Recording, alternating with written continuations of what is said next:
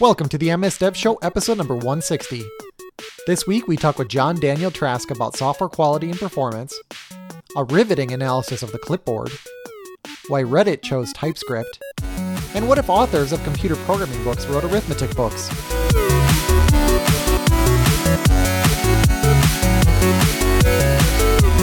Raygun gives you complete visibility on errors, crashes, and performance problems affecting your end users.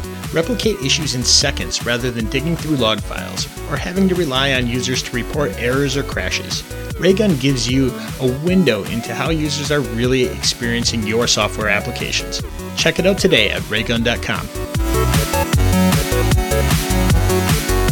This episode of the MS Dev Show is brought to you by Aspose, the market leader of .NET and Java APIs for file business formats. Natively work with DocX, XSLX, PPT, PDF, MSG, MPP, image formats, and many more. This week we have John Daniel Trask, co-founder and CEO of Raygun, a crash reporting and real user monitoring company, and he's a 9-time Microsoft MVP. Welcome to the show again. Thank you very much for having me again. Yeah, and I guess full disclosure, Raygun is a sponsor of the show, which is kind of how we get this conversation started. Because you go around, being an MVP, you go around and you do lots of presentations, you do lots of blog posts. There's, some of your work just, sort of pops up on my radar organically. And so it's like, hey, let's talk to this guy. And, we already talked to you about Raygun the last time you were on. So I was like, hey, let's not talk about that. Let's talk about some other things that are, a little tangential, but we'll talk about them. So Carl, what's going on with that conference? That conference is, it's only 3 weeks away, and that's pretty crazy. That's not true. It is true. And I got reminded because I was talking to a couple of people who are going to be there, and they're actually traveling quite a distance. And it's always nice to meet up with, friends that you've meeting around the world. And considering this one, at least for me, not for you anymore, Jason, is local. Mm-hmm. It's pretty exciting when, people travel to you for a conference, for when you're from the Midwest. So that's always really nice to experience. So, once again, we've been saying this a few episodes in a row, we are going to be at that conference, and we are, looking forward to meeting you. So if you're a fan of the show, stop on over. We will have some new swag I'm having made up. I know Jason doesn't like the price tag, but Carl had to badger me a lot to actually purchase them. Yes. So we will have new stuff to hand out, which I always love. That's one of my favorite parts, is giving away things. So come on over, just talk to us. And if you want, we'll record it. We'll put it on the show. So yeah, we talk to anybody who comes up to us, and if they have something to say, we record it. And if it's really terrible, I was going to say we put it at the end, but now somebody's going to go back. somebody's going to go back to the last time we didn't figure out what was at the end. So no, it's completely random. We just randomize them. So you'll be at a random location, probably at the end though. Okay. I feel like I might just wait till the end.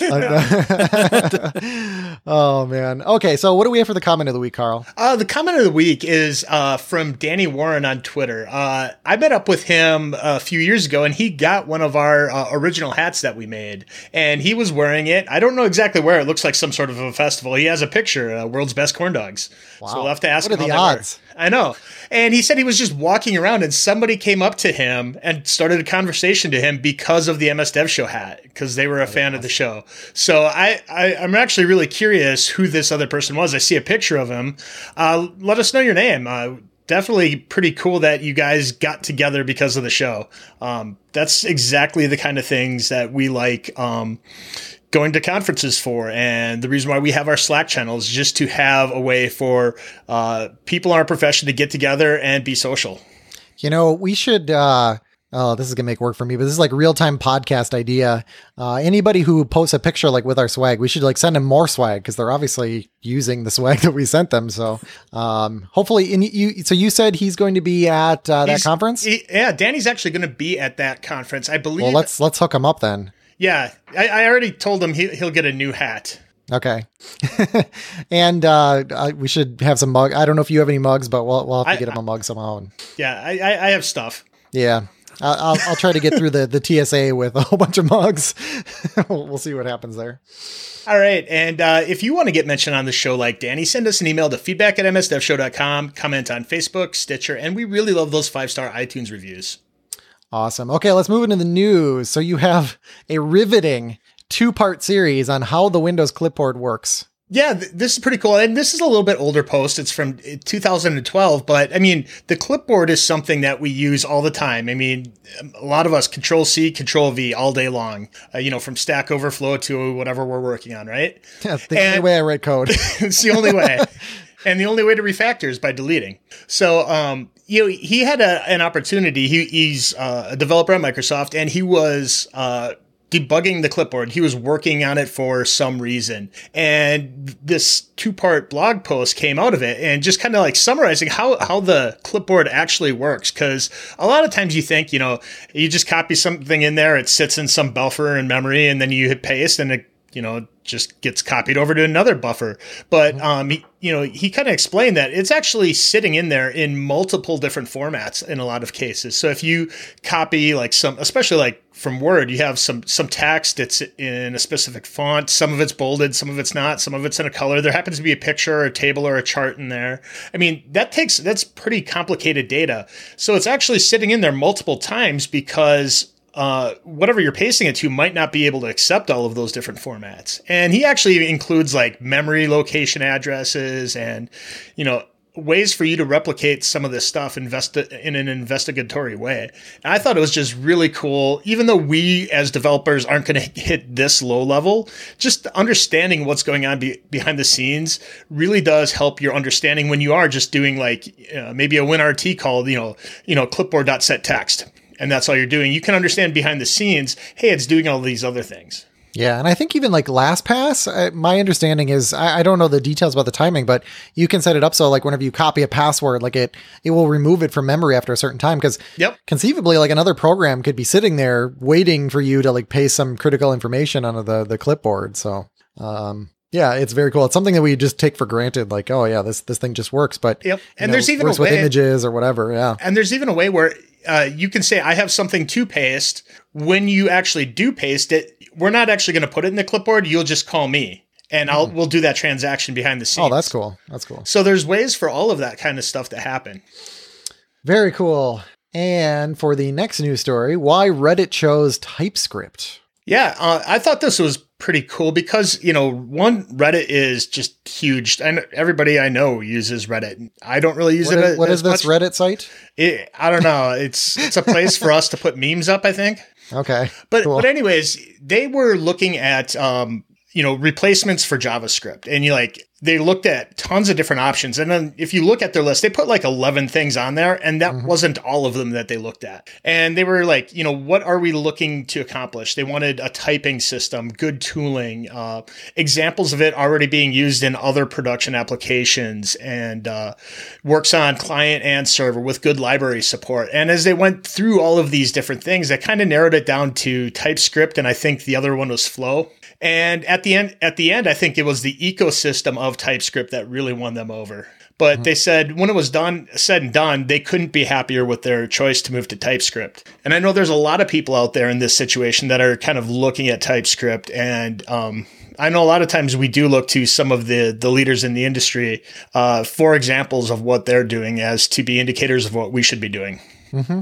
Yeah, TypeScript is just amazing. I mean, it's one of those technologies that is making, the people that sort of counted out Microsoft, or they're like, oh, they're just this evil corporation over there trying to make money. It's one of those technologies where people are looking at it and be like, oh, well, this is cool. So Microsoft is evil, but this is cool. And then they're like, oh, wait, like there's also VS Code. Well, that's cool too, but Microsoft maybe isn't so evil. And it's like, after a while, it's like, wait a second, Microsoft is making a ton of cool stuff. Maybe I need to kind of reevaluate this whole thing. And I think TypeScript, especially whenever you pair it with like VS Code, I mean, you could be doing this on Linux, on a Mac. It is just incredible. And what I found, I cannot write more than like 3 different files worth of JavaScript before I have to bring in something like TypeScript to maintain my sanity, especially whenever you have some kind of object that, what properties it has. and you're trying to have it flow through the system, JavaScript is just complete anarchy. I mean, Anders, the creator of TypeScript, I mean, he was the one that said, you can't, well, and of course, I'm probably screwing it up because this sounds like it could be easily proven incorrect, but like you can't create like a large scale JavaScript application or Node.js application without using something like TypeScript, because, it just, that level of insanity and craziness just gets out of hand. And then you start to lose stability in the system. So you have to layer something like this in. So actually I should ask then, JD, if the, I know Raygun was in Node and maybe parts of it still are. Were you guys using TypeScript? So the Node part, which we'll come back to later, was just the API layer for receiving data. Oh, I gotcha. The app itself is all .NET, C#. All of our front end was built with JavaScript using Marionette and Backbone back in the day. Okay. And we are currently in the process we're bringing a third piece to the platform later this year. And that is all being written using TypeScript and React as the new sort of stuff there. So, and in fact, going back to the past a little bit further, we actually, as a company, built a product called Web Workbench before it was sort of superseded by Microsoft's Web Essentials, which had about 250,000 users using CoffeeScript inside of Visual Studio, which is sort of a precursor to that stuff. And I'm with you. Like, I always say to people, I've been programming long enough that I still have PTSD from using JavaScript in the 90s. Yeah. Like, I know. It was just it used to be just like eyes that would follow you or like snowflakes. That's right. Yeah. And then, so when I sort of stumbled onto CoffeeScript back in the day and was kind of like, this is better. This, I like inheritance where I just kind of use a colon in the other class. I don't want to have to go to crazy town on this.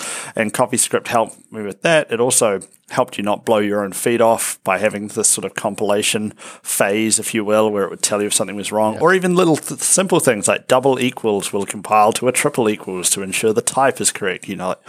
Oh my goodness. So yeah, JavaScript is just like every time you like push a key, it's like ship it. Yeah. Having said that, the flip side to that at the same time, in my mind, is that if somebody met me and said, I've got a teenager that's looking to find out what programming was about, I'd probably suggest something like Node to them today is like, pull down this one thing, ignore the fact that it expands to about 40 billion things, but, and then run it up on your computer and just see how quickly you can get into that feedback. Thank you. It's funny because like you're like the first other person I ran into that didn't think that was crazy.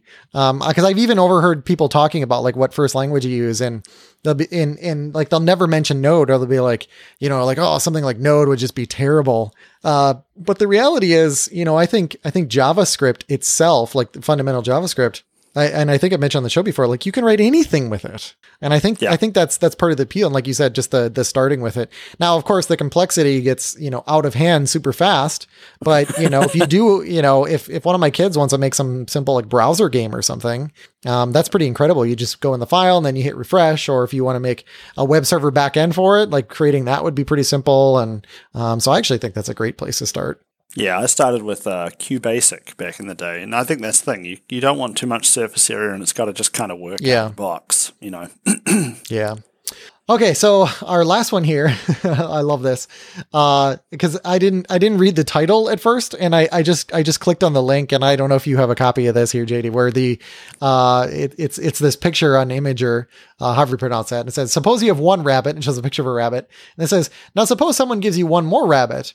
Now if you count your rabbits, you have two rabbits, so 1 + 1 rabbit equals 2 rabbits. So 1 + 1 equals 2, and that's how arithmetic is done. Now that you understand the basic idea behind arithmetic, let's take a look at an easy to understand example that puts into practice what we just learned. It says, try it out, example 1.7, and then it's got like a 15-line calculus equation. Yeah, this is like super advanced calculus. I don't even know what I'm looking at here. And I just started laughing when I said, because I think this by itself is just hilarious. Because, this is what happens. My kids on their math homework, they've even had stuff that obviously wasn't like this bad, but, was like kind of a similar thing. And then at the bottom it says, if the authors of computer programming books wrote arithmetic books, it is so true though. I have a 1,000-page C++ book, and it actually tells you nothing about how you would actually do anything with C++. Like, it's literally just, here is like every excruciating detail about the language itself. And it frustrated me because like when I was growing up and was trying to get into programming, I actually, I don't think I've ever shared this with anybody. I actually went into a bookstore and I said, like, hey, a bookstore. And I said, I want to learn programming. Like, what language should I start with? And the guy said, C++. So I bought, some C++ books. And like, I read these things like pretty much cover to cover. And I was like, I still don't get how to program. Cause I'm just like, cause this was the time when like Windows was like, starting to get popular. And I'm like, how do I create a window? I'm like, I get the syntax. Like, how do I create a window? And like, that was like a whole different series of books. Yep. I was exactly the same. Yeah. So I mentioned QBasic at the start. This was about 94, I guess. And then Windows 95 kind of came along, and that was the thing. I did the exact same thing. I was like, okay, I want to move off QBasic because that's in DOS. Now I'm going to go and move to C or C++, and it was all pointers. And I was like, okay, I get pointers, but how do I put a window on the goddamn screen? Never went into that. Yeah, so it's literally over 1,000 pages. Look at this thing. For people who are on video, look how big that is. Okay, this is actually a really cool book. And even on the back, it says, it's C++, Primer Plus, covers the ANSI/ISO C++ standard, explains C++ from the ground up, guides the reader through complex topics without assuming prior knowledge, emphasizes hands-on learning, includes C++ features such as templates, exceptions, RTTI, and namespaces, introduces new library features such as the string class and the standard template library. Like, that's like at the end. Is like, here's a string. And then it has includes Adobe Acrobat Reader, Acrobat Reader, CodeWarrior Lite, and all the source code on the CD-ROM. So let's just see let's see what is on page like 782, generic programming. What? Yeah. The string class and the standard template library. That's toward the end of the book. And look, it's like, this is like fine print. and I'm just like, when you listed off the items there, it started with templates. Yeah, you're like, really? That's your primer is to start at templating? Yeah. So I don't know. I still got the CD-ROM in here too. So the thing is just epic. Yeah, it's an epic book. So it's kind of the same thing. I'm like, that doesn't teach you anything. And then now with my kids, I'm like, hey, why don't you write some JavaScript in the browser? And they read like 5 lines of code and they like have something working, and they don't understand the inner stuff, but it like motivates them to understand how it's working under the cover. So anyway, that was a bit of a tangent, but that's all we have for news. So let's jump into the questions that we have for you, because you had a blog post recently, and it was about moving from Node was it to .NET Core? It was to .NET Core. Okay, awesome. What version of .NET Core did you use? 1.1. Okay. So I think I saw this on Hacker News actually, and there were a whole bunch of comments there. Yeah, that was fun. So I guess the first thing is like, why did you make that move? Like, what was the motivating factor there? So for several reasons, it's important to understand the history of our API. So we started off where so I mentioned the whole app is written in .NET, and that's obviously on Windows machines. Mm-hmm. And our API is pretty dumb, as most APIs are. It just checks a couple of headers, make sure there's an appropriate blob attached. Simple is probably the word. Pass it on. Yep. And so we originally were like, well, we don't want to be paying for Windows boxes for that, just because we were, a poor tiny company. And so we wanted Linux boxes. And we went with Mono to begin with. And keep in mind, this is sort of like 4 years ago, I guess, 5 now. Okay. And that thing just loved bleeding memory. Like it was not a good setup. And so we wanted to migrate to something else that was on Linux. We picked Node at the time because we appreciated that our API received lots of short-lived requests sending data through, and the model that Node had seemed to be pretty well suited to it. And so we put it in place. And that was good, and the world was fine, and the company kept growing. And so we ended up where we had this sort of fleet of servers and they're not particularly powerful servers either, but there was a lot of them for redundancy purposes, and they're in an auto-scale group. And so when .NET Core started being developed, we got pretty excited about that because of the cross-platform play. The other thing is, I have bordering on sexual fetish level interest in optimization and efficient code, like talking about, hey, the 90s in coding, I still sit there and kind of go, how does one Xeon machine not like run just friggin' everything, like compared to what we used to be able to get? I know. And actually it can. I mean, that's the reality. Like we've talked to like Stack Overflow, and they're like, oh, we've tested on one machine and we can do it.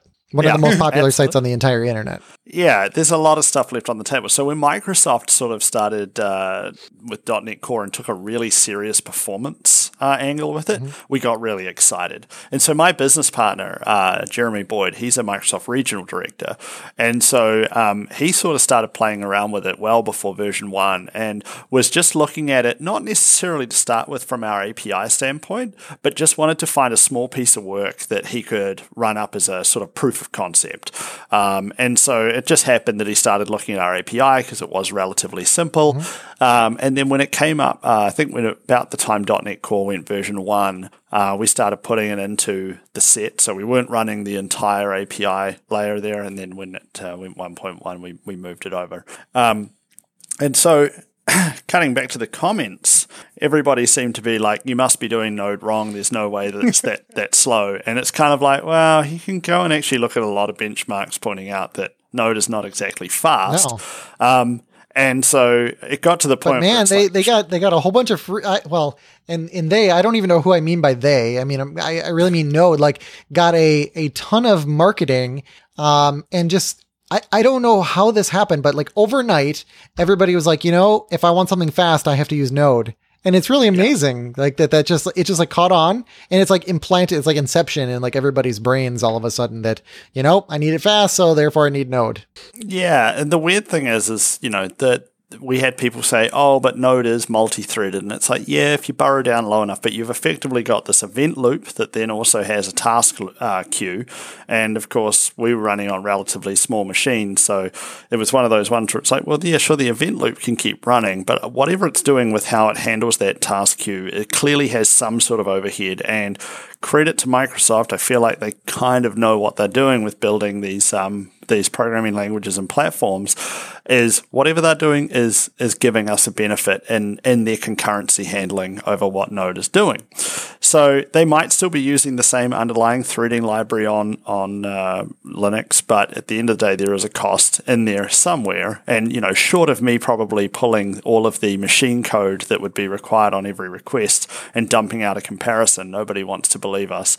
But it's been a phenomenal performance improvement. The other thing too is we process billions and billions of requests. Yeah, so I figure because something being like, it can be a relatively small improvement that stacks up to a pretty huge improvement for us. If you were running a long running single task, it might be somewhat comparable. I doubt it, but it could be just the workload in there. So, and even looking at what they're bringing down the pipe with .NET Core 2, where it's like 25% faster again, I'm like, man, that's amazing. I really was biting my tongue at wanting to go and write on the Microsoft blog post and just say, you must have been doing .NET Core 1.1 wrong because there's no way.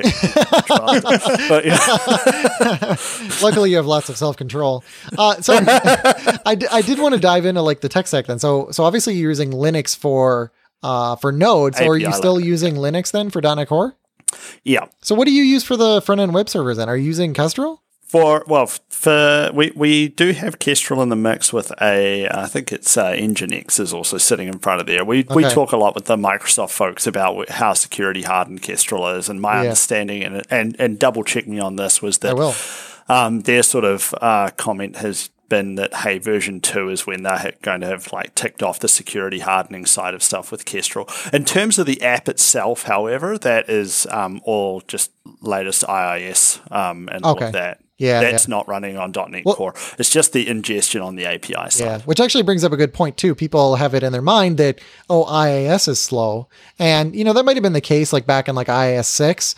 But, it eventually changed so it was more of like how Apache did it, where you like sort of chain these modules together. And IIS for acting as like a front end like pass through or serving like static files is a beast. I mean, it is super fast. So like using IIS in front of Node, for example, or in front of .NET Core is actually pretty incredible. Like it's really not slowing down that stack at all. And so I can do some real-time fact checking here on your Kestrel. So I happen to actually just answer this question. So if you go and look at the release notes for .NET Core 2.0 Release 2, which just came out I think a few days ago, there is a comment in the release notes about them adding in the functionality required for that being, kind of sitting on the internet and being a little bit more security hardened. There was a comment from, Damian Edwards. He sent me an email and he's like, well, I probably shouldn't even repeat it because I'm just going to screw it up. But the thing is still in preview as well. So you got to kind of factor that in. But the general point is that whenever, ASP or whenever .NET Core 2.0 comes out, the theory is that you'll be able to run Kestrel straight on the web, and you're going to get, maybe even more than that 25% boost, right? Because you are going to be removing IIS from the mix, which is probably not impacting it that much, but still, just removing another piece from that pipeline could make a difference. Yeah, well, like I say, I love simplicity and efficiency. Yeah. So anything to make it easier is always good. Yeah. And if you go look, there's some official benchmarks for Kestrel, not for Kestrel, for different languages and web servers. And Kestrel is on that list, and they use WRK for a test client. And I think Kestrel's number one. Maybe they're number two. I haven't looked at it a while. I don't remember what the positioning was. But they are kicking butt on performance. It's really incredible. They tested on physical hardware, and they're well over 1 million requests per second. And I actually had, so a company I was working with, they did some testing around it, and they replicated all those results as well, which is pretty amazing. So how many servers then do you have serving out that front end? So again, I'll talk API specifically. Yeah. Which is just going to be a fraction of it. Yeah. Yeah. So that bounces usually between about sort of 8 and 25 servers at a time, depending on the workload. One of the things that was quite valuable for us as well was it wasn't just a case of saying, let's say hypothetically, it's 2 times better, so we could reduce the cluster size by 2/3. What we did was we did not reduce it by as much as we had saved, so that we could leave a larger warm pool, because we typically do run into things where there can be massive spikes. So, we might go from processing, say, 20,000 requests a second to suddenly be now it's 500,000 requests a second. And so maintaining a reasonably large warm pool is really important in that set. So it makes it both more cost effective by reducing down, but also our ability to have that warm pool be large while saving money is useful. So when you did this transition from Node to ASP.NET Core, did you kind of move everything over at once, or was it kind of gradual? What kind of strategy did you use there? Yeah, so one of the things that we did was twofold actually. Before the show started, I mentioned that we used to live at raygun.io, and we moved to raygun.com. And so our API lives at api.raygun.io or .com. And so we did 2 things. One was we started transitioning the API calls to the .com address, and we did that from our own apps to begin with. So we just set up one node to receive the data and use .NET Core for that, knowing that we were the only people calling it. And then what we did was we started putting a single server into that auto-scaling block that was running the .NET Core one to run it by comparison. Of course, we have monitoring on all those servers, and that was where we were like, this server seems to be basically not sweating as hard trying to do the same amount of work, and that was where we started to measure things and figure out how to get the most out of it. And then over time, we phased it out where we put in more and more once we were sure that we weren't seeing any oddities with the data that was coming through, or any, our rates of errors being returned weren't changing. So, for example, when I say that, it's because we do reject some data based on being malformed or things like that. So that was our approach to rolling it out. And then finally, we just replaced the base image on all of the autoscale group and cycled out the old Node ones and left .NET Core to do the job. That's very cool. So, did this there was obviously some effort to swap this out. So did it meet your kind of ROI goals? Was it worth the time investment then? Well, I think it met the ROI goals fairly quickly by allowing us to reduce the server count by about 1/3 on a pure dollar basis. Yeah. the other side of the coin as well is that Jeremy, was going to be looking. His job as CTO is to keep an eye on all these new technologies and see where we could benefit from some of these things. And so he would have spent that time even if he'd ultimately decided it was not a wise move to go ahead with. So that, in a way, is already just a sunk cost that the business was going to absorb anywho. So it's really nice when that stuff turns out. I mean, to be honest with you, we've built entire products in the past that we've decided not to ship because they didn't reach our quality bar or feel like they were uniquely competitive in any way. So we've always been pretty aggressive on that R&D front and not just shipping because we've put the time into things. But that project in particular showed a positive ROI pretty quickly on a pure dollar terms basis. So when you went through with this project, is there any side effects or surprises or anything that you learned that you didn't expect? No, not really from the sort of business and ops standpoint. I think, there were quite a few hurdles to jump through when .NET Core was approaching the version 1 stuff in terms of API surface and what classes were implemented. And that was where, in terms of its base class library expanding dramatically over time and obviously is expanding more all of the time. So there were some challenges around that when you've come from the full .NET framework to kind of go, what is in here and what is a bit different? So there was that, but I don't... I guess in a way, I wouldn't say that was overly surprising, but it was a bit of a challenge. Aspose offers a powerful set of file management APIs with which developers can create applications, which can create, open, edit, and save the majority of popular business file formats. Their product range supports a multitude of file formats, including Word documents, Excel spreadsheets, PowerPoint presentations, PDF documents, OneNote, Outlook, Project, Visio files, popular image formats, and many others. Aspose produces APIs for .NET, Java, and the cloud, which can be utilized in almost any modern language available today. Visit aspose.com for a free 30-day no limitations trial, and if you get stuck, message the friendly support team for help. All technical support is offered free of charge. And remember, if you are a lucky winner, you will receive a free developer small business license for Aspose.net, a powerful toolkit for working with Word documents in your applications. I'm not even sure what I'm trying to ask here, so I'm just going to best questions. Well, it's a facial moisturizer that I use. Yeah, that was it. No, so it's kind of interesting. Like we keep coming up with like new languages, and I guess in this case it's a framework, right? Because we say Node and we say .NET Core, and those aren't languages. But really, when it comes down, it's like JavaScript versus .NET.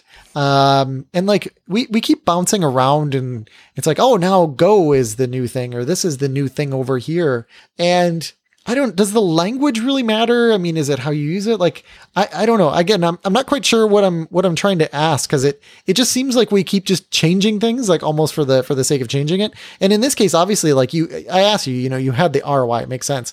But like, is it something about the language? Like, I don't know if you have any thoughts on that. It's just a different language, but different guts underneath. Well, I'll tell you a story. I had a chat with one of our customers recently. They reached out and had seen the same story about the .NET Core move, and they said that they were evaluating going to Node or .NET Core for their new API stuff and wanted to get my thoughts on it. And, it was effectively that question, like, why would we pick it? And sometimes for us, we wanted the performance angle was the key driver there. Having said that, we also have a large team of engineers now that are very comfortable with C# and the .NET stack. And so sometimes, from my point of view, if that means that I can get more of our team able to work on that, that's not to say they can't write JavaScript in Node, but if they're not particularly experienced with it or they're not touching it a whole lot, they might not be the best people to work on that. So from that standpoint, I was interested in that. They had a different challenge, which was, I believe they were somewhere that didn't actually have that many C# developers in the area. So they were almost thinking possibly going with another language to broaden their ability to recruit. Yep. I've actually heard that many times before. Is like, hey, our company was trying to pick what language to use, and they based it off the talent availability. Yeah, so I think it's much, much more complicated than just the language itself. Depends, on the domain of problem that you're trying to solve. Maybe you've got some technical requirements outside of the language. Take, for example, being our API that we wanted cheap Linux servers for that. You might have the talent situation, and that might be that you're attracting new talent or what talent you already have, and whether it's, whether they're comfortable with that.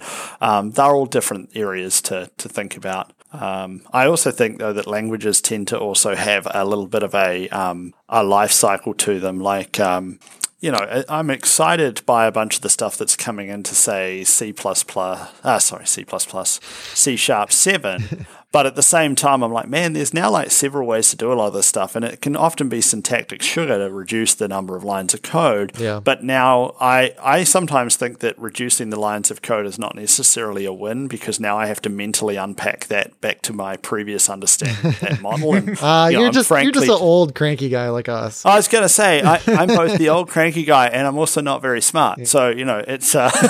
Welcome to the club.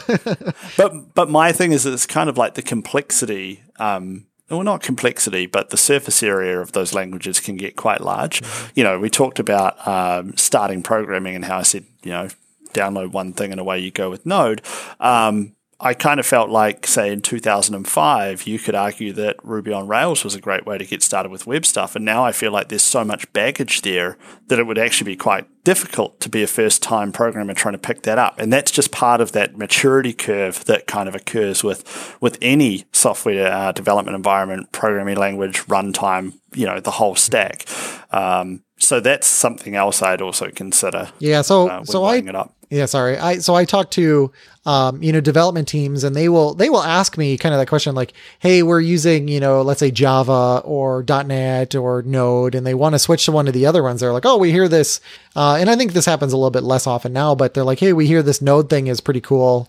Should we switch over to this? And Microsoft was like, you have to have a good reason. Like in your case, I think you had some low hanging fruit with kind of a hard or a high ROI. But for the most part, like, rewriting your code is, I would say, was generally a bad idea. Would you agree with that? I think so. I tend to think that we think refactoring and repaying technical debt is harder than it actually is, and conversely, we think that rewriting from the ground up is easier than it actually is. Yeah, that's a really good way to put it. Absolutely. Yeah, I know. The other thing too is it comes down to the skill of the engineer, and nobody is great at everything. And I've worked with engineers that were just like refactoring gods. They were the ones that would know arguably almost all of the keyboard shortcuts, say in ReSharper, and they're just like wizards, and you're watching classes flying around and methods being pulled out, and that's their core skill, but they might be terrible at, say, a Greenfields project. Mm-hmm. So that's also something to consider. Yeah. So, you did do this rewrite, though, and one of the things that I was wondering is, having a product like Raygun, did that make this rewrite easier, or how did you use Raygun? Well, if Raygun didn't exist, they wouldn't have to rewrite it. Yeah. It's a good question. So we get asked a little bit about, like, do you use Raygun to monitor Raygun? And the answer is we do.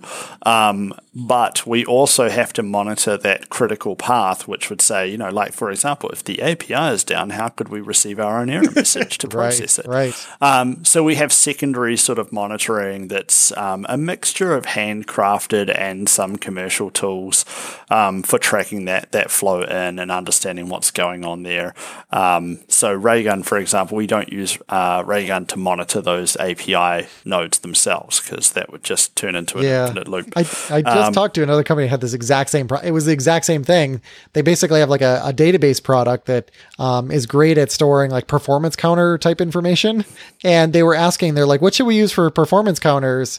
And I was like, oh, just use, like this here. And they're just like, well, yeah, but like people use us for their performance count. You have this really weird loop where they can't even like use their own stuff, because if they're not working, then everything will explode. And yeah, absolutely. So we have like a custom logging and monitoring infrastructure that we have in there. And then, like, for example, our web app, however, and all of our different workers and things on the back end, they're all instrumented using Raygun itself. and the web interface is being performance monitored by Raygun, all of that stuff, because that works. But yeah. Okay. So speaking of like performance monitoring and KPIs, so like in general, you guys being kind of the experts in this area, what types of those KPIs and data streams do you think that developers are not looking at enough? I mean, I've generally looked at like, errors and, hey, there's a lot of errors going on. But like what types of data aren't people looking at enough? Well, one of the things that I think, is not being looked at enough is impacted users. So I talk to a bunch of people at larger organizations, say like Amazon and Microsoft and places like that, where when something goes wrong with their infrastructure, it's really important to understand the customer impact. And I find that most smaller organizations don't know. So if they have 10,000 errors, they don't know if that's 10,000 errors affecting 10,000 people or one person who's had 10,000 errors. That's me. And so, yeah, I always look at that and say, look, don't prioritize your efforts based on the count. The counts are largely irrelevant. The number of affected users is a really big deal, and having a tool set that can tell you that number right off the bat is super powerful. So that's important to understand. And that's one KPI we track. Another one is how quickly you're resolving your errors. So are they floating around for a long time, or are they being responded to quickly? And are you allocating time to resolving them to keep them low? It's also a sign of how responsive the team can be to new information being fed in. So something goes wrong, how quickly from the point of it going wrong to an improvement being in production. And I kind of go back to way back in the day when we were building normal sort of developing components, and we're one of the first companies out there that did daily or nightly builds of everything. And so somebody would post in the forum and say, oh, the object relational mapper has this error, and you'd be like, cool, okay, well in like 7 hours time there'll be a new build out that's got a fix for that. That's a way to turn a disenchanted customer into a huge advocate, right? And so that's also one of the benefits. What's our turnaround time on these bugs? Okay. So the kind of things that Jason mentioned, they're things that, as a developer, I kind of go to. But a lot of times I think that there's maybe things that we can be collecting that would help the business goals of our organization that we're part of. What are kinds of things that we can instrument that would help the business out, not just ourselves, making sure that we have the best applications? Yeah, so I will be posting a blog post next week on the Raygun blog about an issue we actually just resolved this week. So we built our own A/B testing framework, and it stores the data for that in Redis. And we got a notification that there was this Redis issue this week with a timeout, and went in, had a quick look at the data, and went, okay, this has affected 365 users. And what it turns out is that as we've sort of grown in popularity, we've sort of overloaded this little Redis instance that was storing the A/B test data. Now, as an engineer, my first feeling towards a tool that's helping you with this is to kind of go, oh, good. I found out about it before a customer told me. And secondly, I didn't have to go and find a log file on a server to figure out what was going wrong. I could fix this quickly. But if you then dig a little deeper to the business situation, which is that's 360 odd users that have had a bad experience when they've hit the website because they got an error. We pay for some of that traffic to come to the site. So even if it was 10% of the traffic, and let's say it was $5 per click, that's about $130 that the business has wasted in marketing spend that's, might as well have just been lit on fire. You can start to actually understand the business implications of poor quality software. But a lot of engineers, we don't tend to think in economic terms. We had a person cancel their Raygun account the other day, and they said, we're just trying to manage costs, so we're building our own tool internally, and they're paying $39 a month. And you're like, okay, you're either working for free or this was a really bad economic decision to make. But we don't tend to think about the business side. So some of the things that we've done, and again, I know we're not here to talk specifically about Raygun, but there's an example in our real user monitoring where we take all of this performance data. We can tell you about if there's SSL issues, the server times, the render times in browsers, all that data. And then we still boil it down to a chart, which we can give you that says, how many of my users are having an excellent experience, how many of them are having a mediocre one, and how many are having a bad experience. And that's a combination of performance timing as well as errors. And that can be a really useful tool to go back to the business and say, look, we would like to allocate some time. Perhaps it's to performance work, perhaps it's to repaying technical debt, and being able to say, look, if only 5% of our users are having an excellent experience and 90% are having a bad one, we need to fix this, guys. Because you're now talking a little bit more in the language of the VPs, the C-suite, and all that. And they kind of go, yeah, okay, that makes sense. And we've always found that when we talk with some of our larger enterprise customers, they implicitly get that. They understand performance and bugs. You know, they're spending such large budgets. The ability to nuke spend really quickly is high, so they understand it.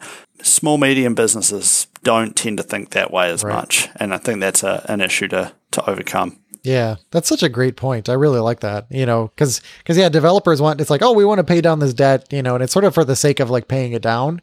But being able to, you know, and usually it's just lack of easy data to get to.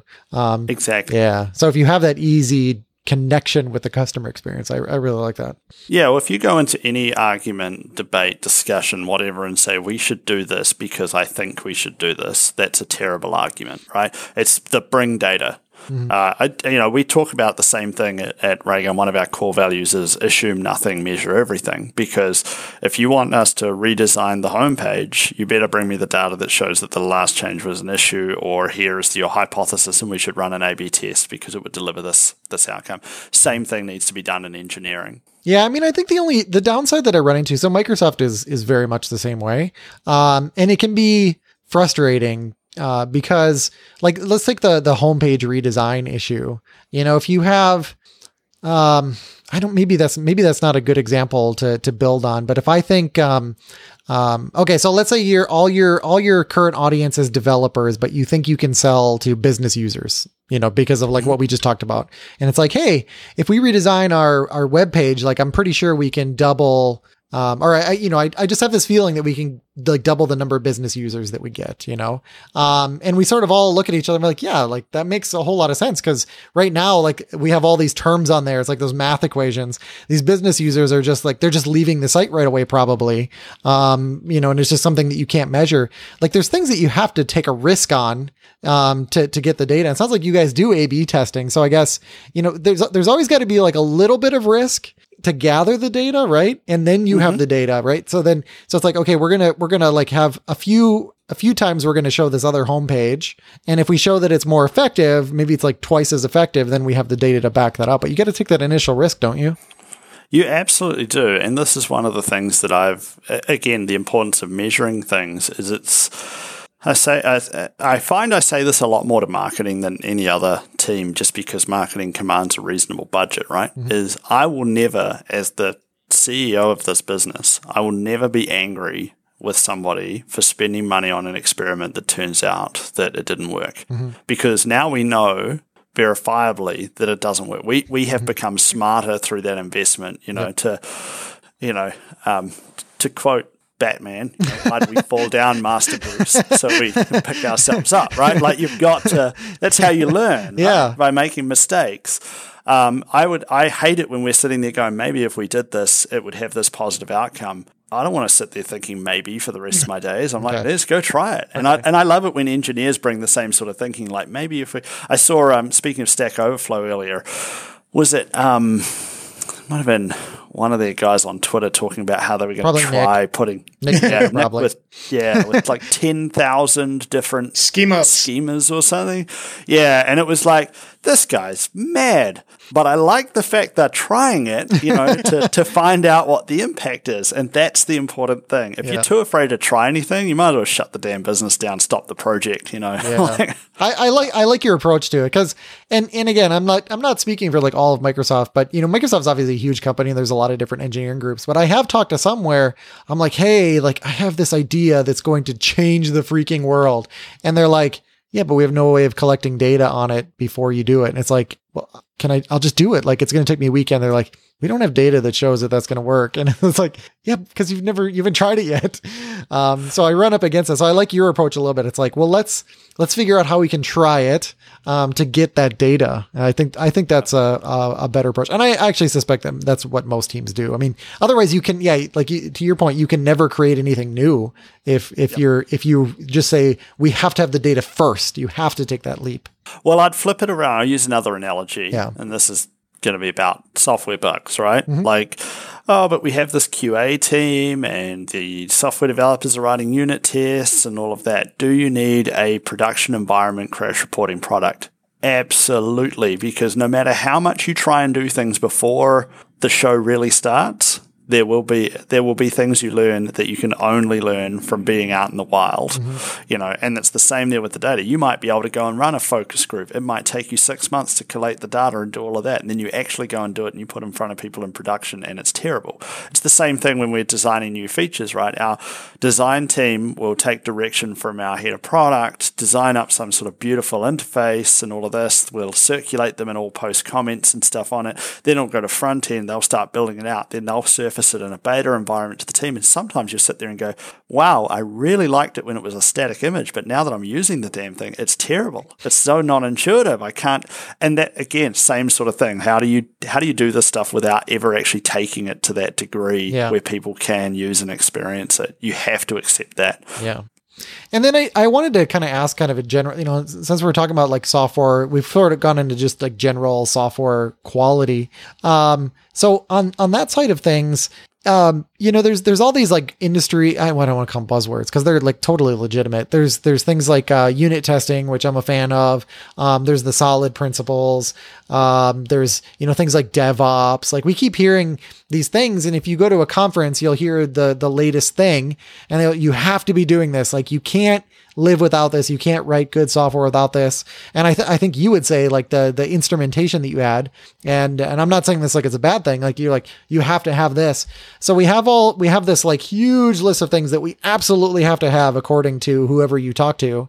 So like, what are your thoughts on that? Do you think that there are things that maybe are less important on that list, or are there things that we can get rid of? Like, how do you take this massive list of things that are absolutely required and that you can never, unless you have a massive team, you could never hope to do all of those things. How do you survive? How do you build software?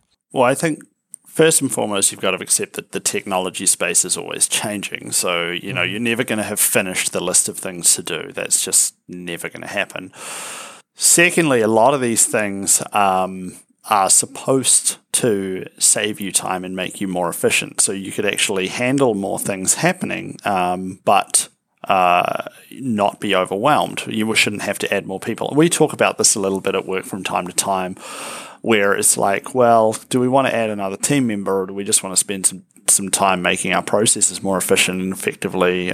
Maybe within a week we've got an extra FTE worth of effort available. And classic case would be if we talked about, say, CI/CD. And, I might get somebody to take some time to set up TeamCity and use Octopus Deploy to push it out there. And it might take us a week or so to get that up and running. But now we don't have this very laborious deployment process. Right. We can orchestrate. And in theory, and frankly, the CI/CD is a good one where it absolutely should give you more time. So now you've got an extra thing on your plate that you've got this whole process and all these tools, but you should be able to get more done more quickly. So I think unless that measure is proven, as in it saves you time and actually has, again, we're not very good at thinking in terms of economic benefit as engineers. Mm-hmm. And economic doesn't just mean dollars, it can mean time. Then you shouldn't do it. And I know there was that sort of bit clickbaity article the other day that came out from somebody at Microsoft, which was, test-driven development is dead and a waste of time. I was about to say, like, and I don't think that I actually didn't see that one. I've seen other ones where, like, you could, I'm sure, like, let me search for, well, I'm just going to say, like, DevOps is dead. Dead. It auto-completed it. Oh, yeah. Yeah, look at this, a Slashdot article, a Forbes article. Here we go. I love this. May 28th, 2015. Is DevOps dead? Logic Monitor suggests so. A lot of them are DevOps is dead, long live DevOps. So, I guess we get to exclude those ones. DevOps is DOA from ZDNet. I got to look at this one. This was October 4th, 2011. Wow. So I'm pretty sure like you could take any of these things and say like is dead and you'll find somebody who says is dead, which makes it all the more complicated. My point though, there is, I feel like TDD, some people can do it very efficiently, but sometimes it actually has a higher cost than what it's actually delivering you.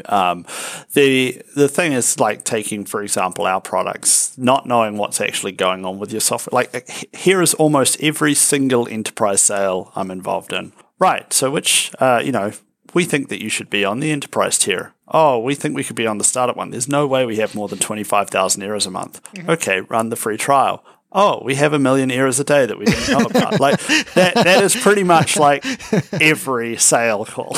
Yeah.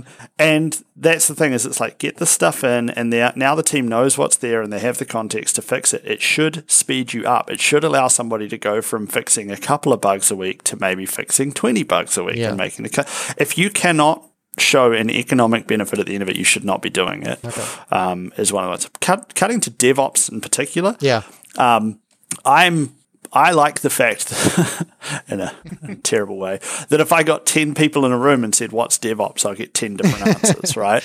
And I'm a bit more of the school. There's a lady in New Zealand who tweets a lot about DevOps that I follow, runs her name, and she talks about it more from being a cultural standpoint, about empathy and team and all of that. And I think I'm not quite that extreme. I think there are some very concrete things like, hey, DevOps involves automating things and making sure that you have like a build server and you can there's repeatability to stuff and all of that.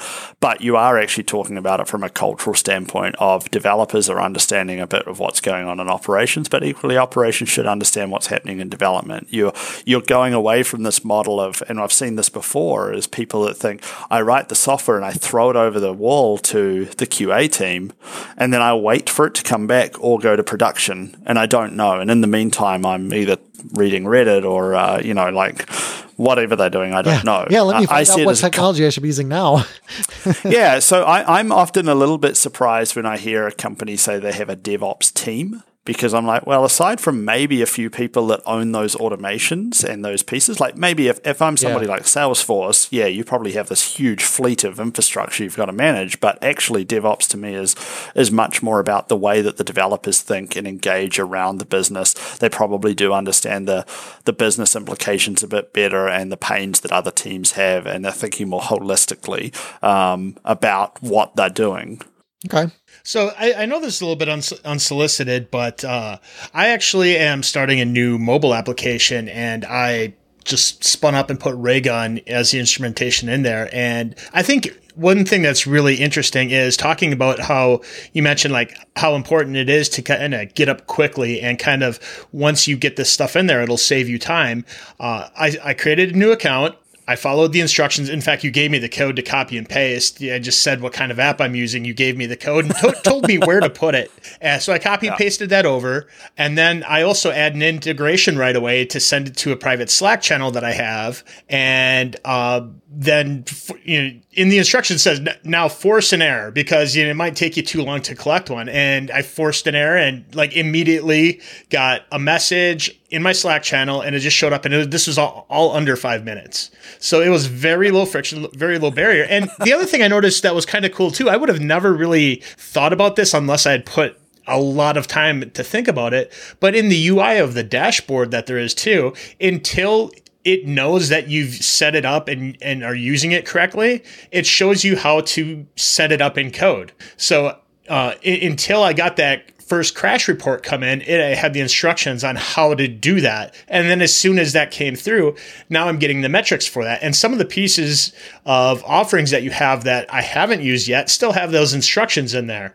And then slowly as I'm using it more and more, it's lighting up with this information. And then I didn't even notice it until you brought it up. But at the top of the dashboard, it says like user satisfaction and average. And it's got a little bar, want that on your resume. Well, granted, this is I'm only the one using it, so I'm a pretty tough cookie. I'm not going to say anything. I'm just going to keep. Well, I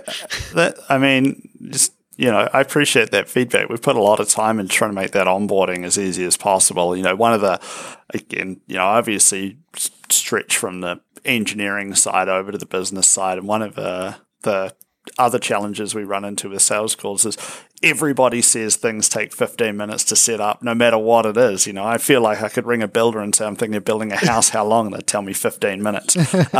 Everybody lies, right? And I've said, they're going, it's not a lie. It's not a lie. Try it. 15 minutes is a long time, like sitting there. Yeah. Absolutely. And, I'm not just saying that, because you're here, but I'm saying it because it kind of really fits the conversation and kind of reinforces some of the things that we were talking about. If you can make those things happen, it really does have that huge impact. Mm-hmm. Yeah. Yeah. Do you do ping tests? There's lots of good services that do that. I'm just curious if Raygun does. We don't do a synthetic test ourselves at the moment. The real user monitoring is tracking the time for the actual individual users. Okay. So there is that, and there's a general school. There's two sort of schools of thought. One is ping tests are good for telling you perhaps if a system's down. Yeah, they're actually really bad for telling you performance. That's where you really want. Yeah, no, I agree. So let me tell you what happened to the MS Dev Show site one time. So if you host your ping test in the same account as the thing that you're pinging, and you have account issues, you don't get notified. Oh, wow. Yeah. So that's why I was thinking maybe you might want to consider that. Like I said, there's lots of good services out there that will do like ping tests, but just a pro tip for our listeners, and we could call this our Azure pick of the week. Even if you use this as separate Azure account, like put your ping test somewhere else, somewhere that's that's independent, so that when your stuff does go down for an account issue. In my case, it was just my MSDN. It was, I burned through all the money because I always turn on previews for different things. And I ran into this interesting, like infinite loop bug that basically burned through all of my Azure money pretty instantly. So sorry, I shouldn't laugh. Yeah. So that, the thing is, like, I find those bugs so that, users don't have to run into them. I always try out all the preview stuff and run into funny stuff like that. So your point there, though, just to be clear, is run it from another account in case the account ceases operating. Yeah, right? It's not that it wouldn't have alerted you just because it was on the same account. It otherwise would have been fine if your account had been running. Yes. Had it gone down for any other issue, it would have been fine. But I just ran into like the weirdest edge case. So, because I think it was like a listener who tweeted at Carl and was like, "Hey, your site is down." And I'm like, "Why didn't I get notified?" I go in there and it's like, "You're over your spend limit." So, okay. Any other questions for him, Carl? Nope. That's all that I have. Okay, and then what do you have for the dev tip of the week, Carl? The dev tip of the week is something that I don't think gets enough attention from developers. No. Is in Visual Studio, if you dig far enough on the new project list, sometimes it's even really hard to find, but they have the little search box. Just type in database, and there's a database project, and I really super highly recommend everybody use this to manage the schemas of their database. Not only do you keep your schema version controlled along with your code, but it makes deploying not just to production, but to your dev database super easy. You can add something in SSMS, to a new, create a new table or change properties or whatever. You can use a schema compare to suck that into the database project, and the database project can push that change out to production or to another developer's database. And it's super amazing. I just got done telling somebody on my team about that this week, and it kind of blew his mind, like it did mine when I first learned about it years ago. Yeah, because it figures out like the basically the quickest path to do the upgrade. It'll write the SQL statements and do the upgrade for you. And then I think the other really cool thing about it is, sure, it's a quote unquote database project, but it'll define like the tables and the stored procedures and whatever. But what's amazing is, for whatever reason, I sort of initially think that those would be stored in some kind of magical binary, but they're actually just stored as text. So the tables, it's literally a SQL file that says like, create table. So it's just the SQL statements in there. So you can store your database in source control. And if you ever change, if you add a column, for example, and you go look at the diff, it will literally just be, here was the column that was added, and you can see it in a text-based way. It's really awesome. And like I mentioned, like if you need to go back in time to like a previous version, let's just say you have a customer for some reason, they're like 3 versions back, you can actually just revert back to that time period in your code and then push the database schema that was available then. Yeah. So it just makes that dead simple. Okay. So what I need you to do now is pick a number between 1 and 4 and inclusive and let me know what it is. Me? Yes. Between 1 and 4. Yes, inclusive. And is it an integer? Yes. Yes. 3. Great. Now I always have to say that. 3. What is the appeal of 3? Okay, here we go. I found a 3 that we haven't used yet. Would you rather always feel like you almost have to sneeze or have everything that touches you tickle? Both of those sound horrible. Does my clothing count as stuff that's touching me? Like, am I feeling tickled? Well, the whole time? So here's the thing. Usually, like if you have special powers like invisibility or like super speed, or you turn into like fire, your clothes in many cases are fine. So I will say that the things that touch you, like the clothes, are exempt from that. Okay, and the same with the floor, I assume. Won't feel like my feet are being tickled just because I'm standing. Yeah, and I guess I would, because this says everything that touches you. But I think if you touch it, maybe you're okay. I don't know, but let's say you're on fire and you sit down in your car, you're going to light the car on fire. So if you sit in your car, you're going to get tickled. Yeah, I'm also thinking I'm typing on my keyboard. Is it tickling my fingertips? Like, I would say yes. I don't know. Yeah. I would say yes. Okay, sure. Otherwise, yeah, because I think that's probably roughly equivalent then. Because I mean, the other option is only when something touches you. So like if it moves toward you and touches you. I kind of feel like, as annoying as it would be to feel like I was always about to sneeze, the not knowing when I'm going to feel like I'm being tickled would be more annoying. So I'll go with the sneezing one. Both of those they sound like the worst punishments ever, don't they? I mean, yeah, it's almost like worse than like having your arm hurt all the time or something. It's just like, yeah. Well, I'm also aware, like, in our household, if I say to my wife, oh, man, my leg is dead, it's getting pins and needles, she will come over and just, like, attack that leg to drive me insane. So if I was, like, open to being tickled with the simplest of touches, I would be screwed. Okay, Carl, pick a number. I'll do number 4. Number 4, okay. Would you rather... I think we had this one, but I'm going to do it again anyway. Would you rather eat dog food for 1 meal per day or eat regular food that has been chewed on by dogs for 1 meal per day? Dog food. Oh, yeah, that's easy. Regular food. Yeah. I mean, even though there's some nasty stuff in dog food, dogs' mouths aren't as clean as what everybody says. I mean, they eat their own poo. They eat their, like, rabbit poo. Why do we do the show? Well, and dog food is not controlled by the FDA, though. That's the first thing that popped into my head. No, it's still dog food. Yeah, I mean, like you might die. I mean, just saying. No, you could always just eat high quality dog. Yeah, that's true. I didn't think of that. Go out, buy the good stuff in the cans. Can your family feed you from the table? Like, can you sit on the floor and feel like you have to sneeze and somebody? I don't know. Okay. I think it's time to end the show, Jason. Yeah. So, John Daniel, where can people find you? So on Twitter, I'm TraskJD, TraskJD. And Raygun's on Twitter is RayGunIO, Raygun.io, based on our old TLD. And our website is at raygun.com, which, like I said, we're really happy to be sponsoring the show, so I'm sure there'll be some links somewhere. Yep. Well, yeah, we have links all over the place. Actually, that is one funny thing, because there's the URL for some reason is getting picked up by AdBlock, but we're going to correct that. Yeah, we're super happy to have Raygun sponsor. It's such a cool product, and we love talking about it. So Carl, where can people find you? You can find me on Twitter at Carl Schweitzer.